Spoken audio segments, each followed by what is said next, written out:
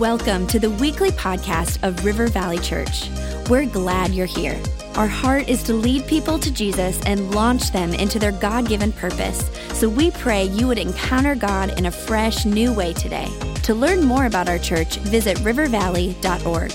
Now, let's tune in to this week's message.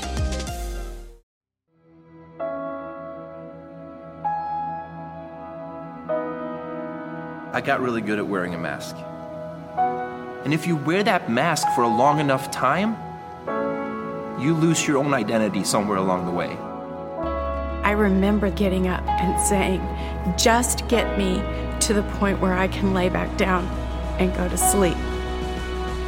I had always had some glimmer of hope, but there was a point where that was gone.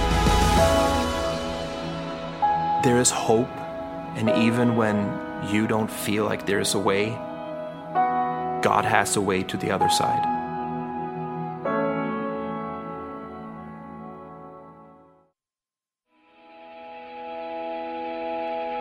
Every day is a blessing, and every day that I have with my children will be a blessing. To know that I could have been dead or in jail, I'm just going to cherish every moment. And if the time comes, I'll be brave and share my story with them as best that I can.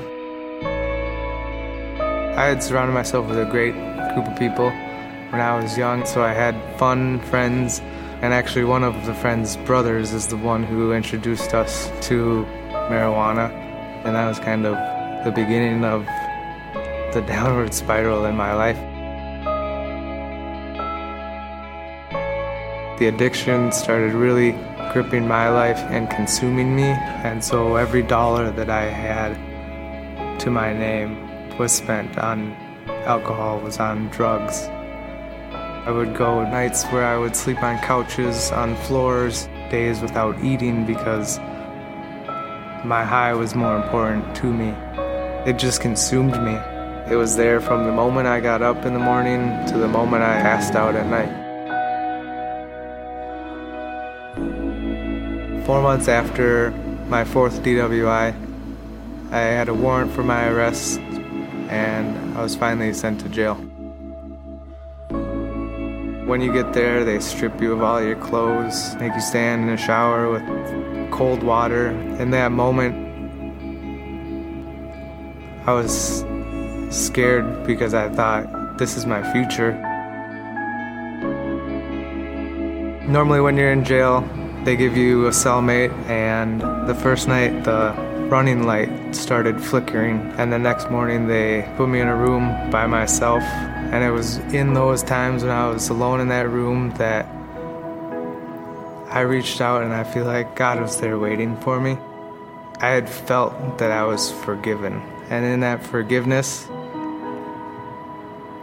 there was peace, and I knew that there was a better life for me than the one that I had chosen for myself.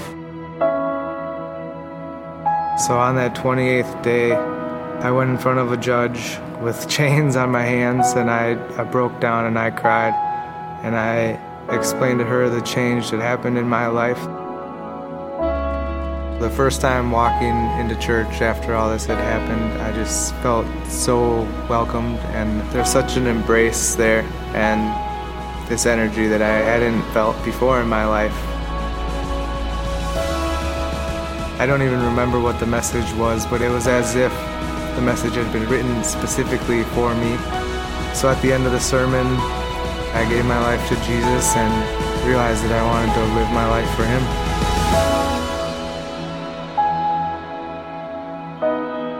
There is no problem too big for Jesus. He completely took my addiction to drugs and alcohol. If you give Jesus everything, He'll give you back more than you can even imagine.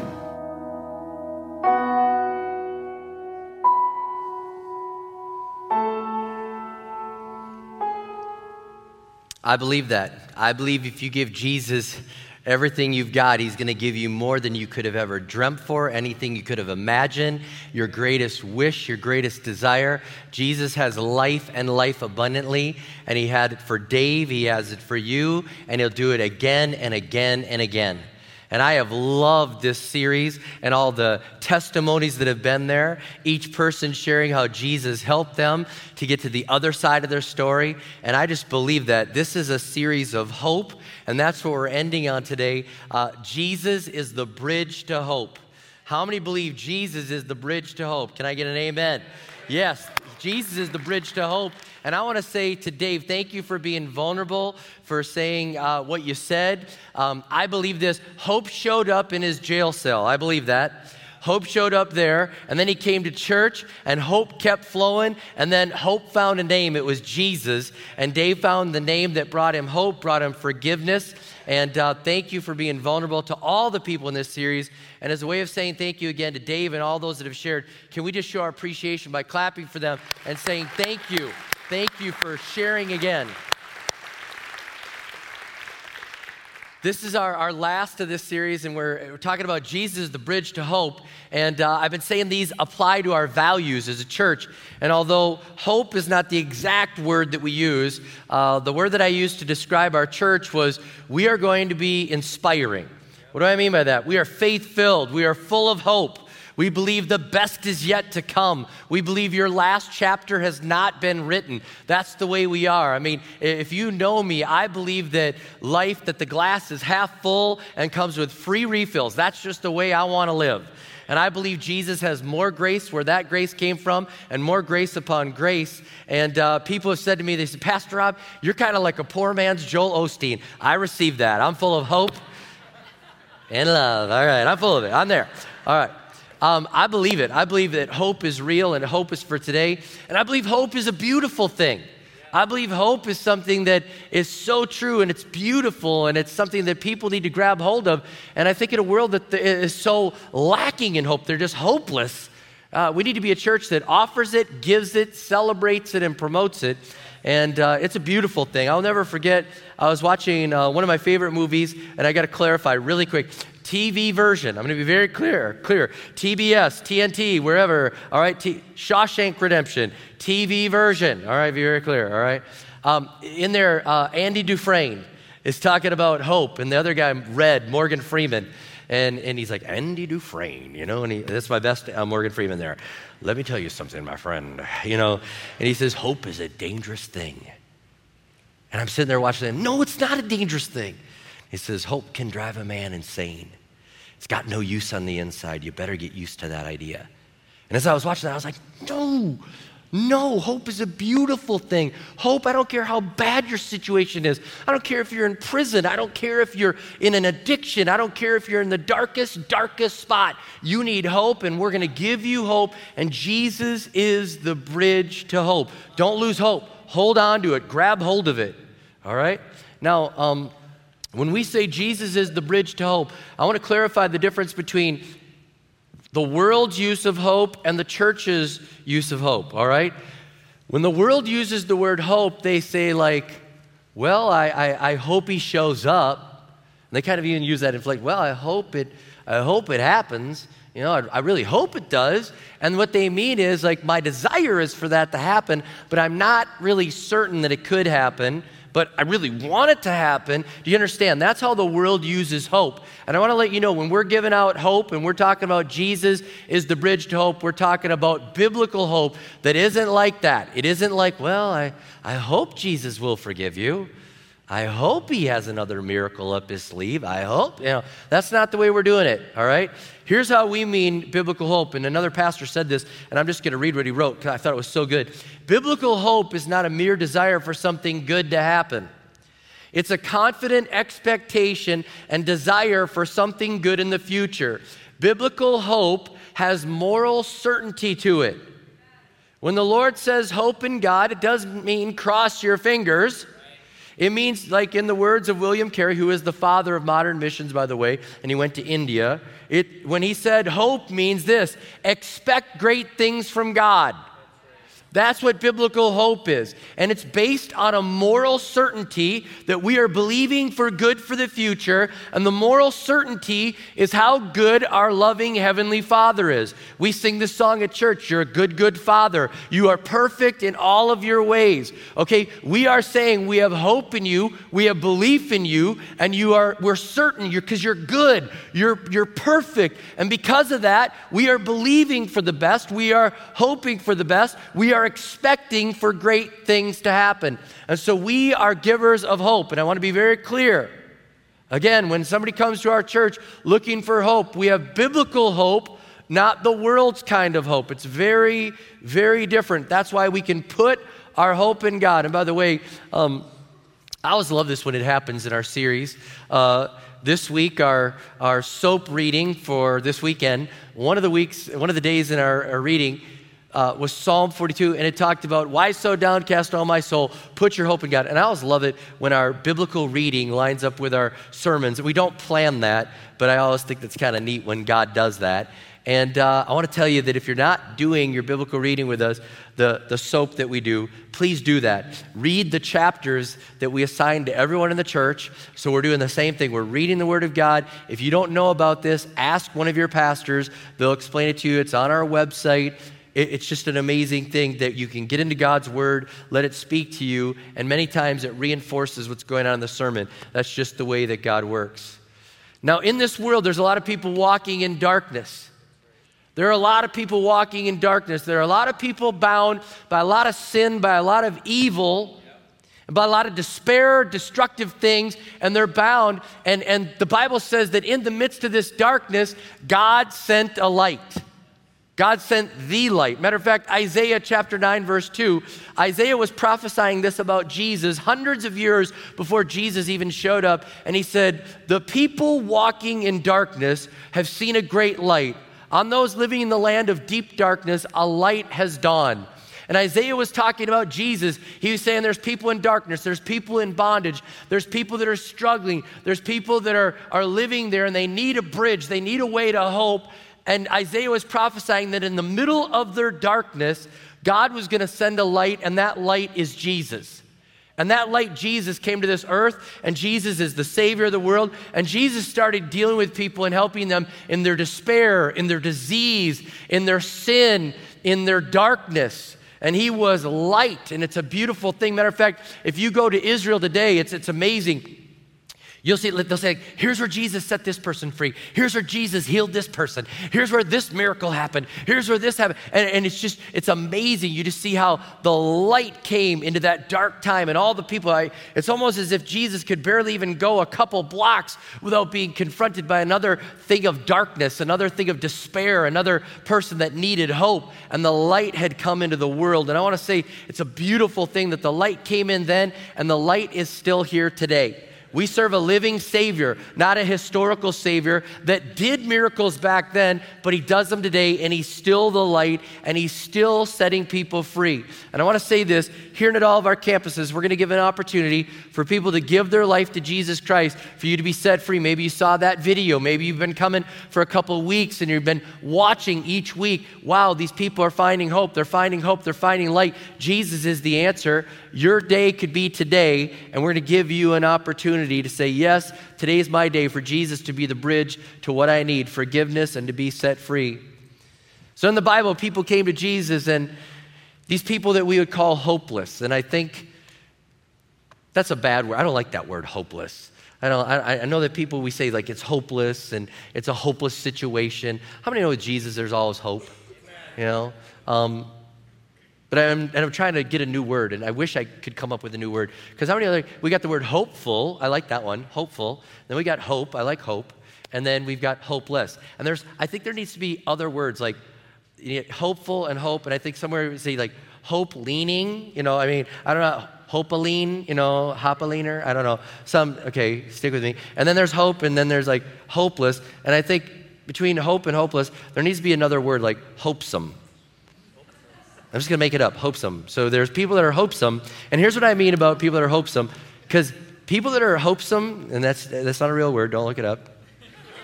Just made it up. They're not hopeless. They don't have hope, but they want to, How many know if you show up at church, you got a little bit of hope? You're hopesome. You're not hopeless. How many know that when somebody's in despair, if they even look up when you talk to them, they still have hope? You know, and I believe that a lot of people that were hopesome or near hopeless, but not hopeless, you know, near it, came to Jesus. And you look through the Gospels and you see people that came with bad situation after bad situation, you know, blind people, lame people, people with miracles that they need in their body for healing. You see the Samaritan mom and, you know, that was like, you know, even the dogs get the scraps, and then she gets her miracle. That's why I put her between hope and hopeful. She was like hope leaner. You know what I mean? There needs to be these words, and you see all these people in varying degrees of wherever they were there. And I did find a case that I put in what I would call almost hopeless. This was barely hopesome. The dad had a little bit of hope, and the son, I don't even know if he registered in this story. But if you have your Bibles, turn with me to Matthew 17, and we're going to look at this, what we would call a real hopeless case, a very severe case, a case of somebody needing Jesus to be the bridge, the light to get him out of darkness. This guy was in serious, serious darkness. And I want you to grab hope from this story here that the Bible records for us as an example, and it shows us how Jesus brought light to a very dark situation. In Matthew 17, verse 14, it says, "At the foot of the mountain, a large crowd was waiting for them. A man came and knelt before Jesus and said, 'Lord, have mercy on my son. He has seizures and suffers terribly. He often falls into the fire or into the water.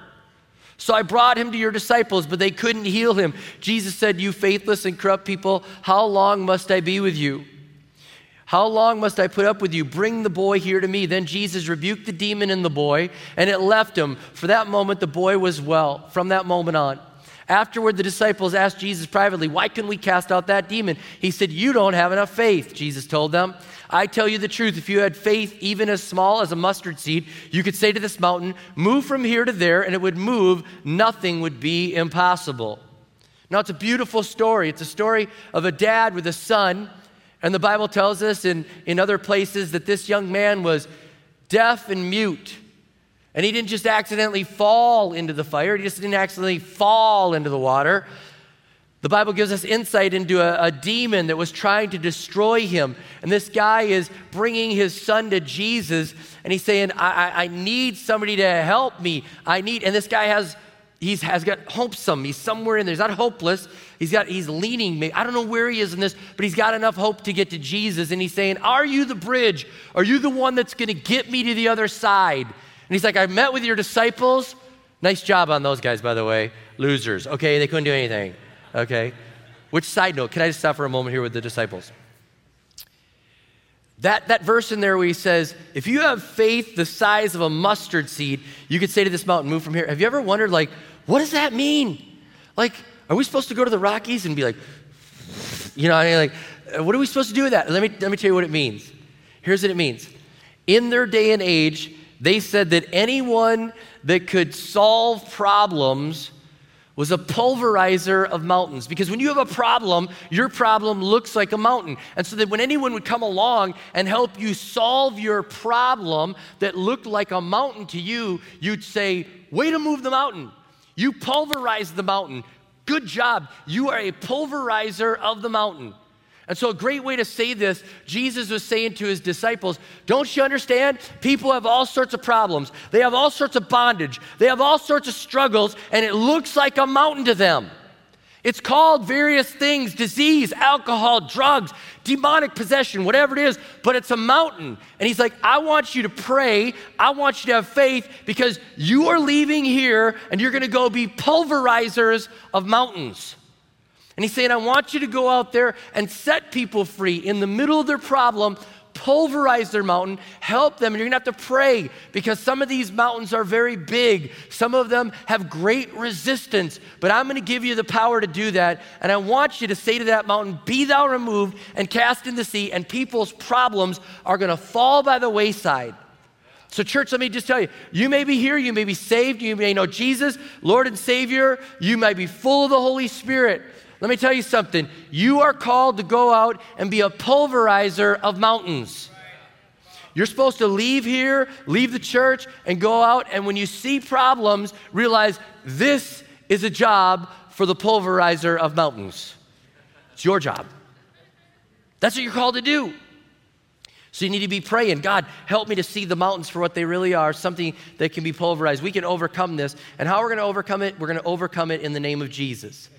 That's how we're going to overcome it. So he was telling me, you need to be pulverizers of mountains. You need to get out there and do this. And I want you to overcome these mountains. They're going to be like this. People are struggling and they're bound and they need hope and they need an answer and they need to be set free. And I need you as my disciples to be pulverizers of mountains. And it hasn't changed. We're still pulverizers of mountains. And I love the way that sounds. Pulverizers of mountains. Now in this story, this guy his boy is demon-possessed. His boy he's deaf, he's dumb, he can't speak, can't hear. The demon is trying to destroy him. And I think about the similarities between this story and maybe stories around you. I don't know what your mountain is that needs to be pulverized, but this guy's mountain was trying to destroy him, and maybe yours is too. I think about Dave in the video. That mountain of drug addiction was trying to destroy him. It was trying to kill him. That's what the thief does. He steals, he kills, and destroys. And it was trying to destroy him. I think about this, the man comes to Jesus, it's like trying to kill him. It's trying to waste him away. It's trying to tear him down. And if you've ever seen anyone that's addicted to drugs and alcohol, it's like their body starts getting tore down. And I thank God when I see people at Teen Challenge and they go in one way and they come out another. It's almost like they come back to life again. And their face gets full again, not just from eating right, but the Spirit of God sets them free and takes down that mountain. This guy says it's been a long time. Some people are bound for a long time.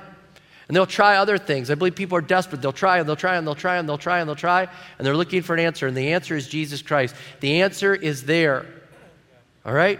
And Jesus says, bring him to me. And I would tell you this right now. Our answer for everybody's mountain is bring them to Jesus. Bring them to Jesus. You say, well, what if they need treatment? Okay, here's the deal. They need deliverance in Jesus, and they may need treatment to learn the discipline to stay sober, but they need Jesus first.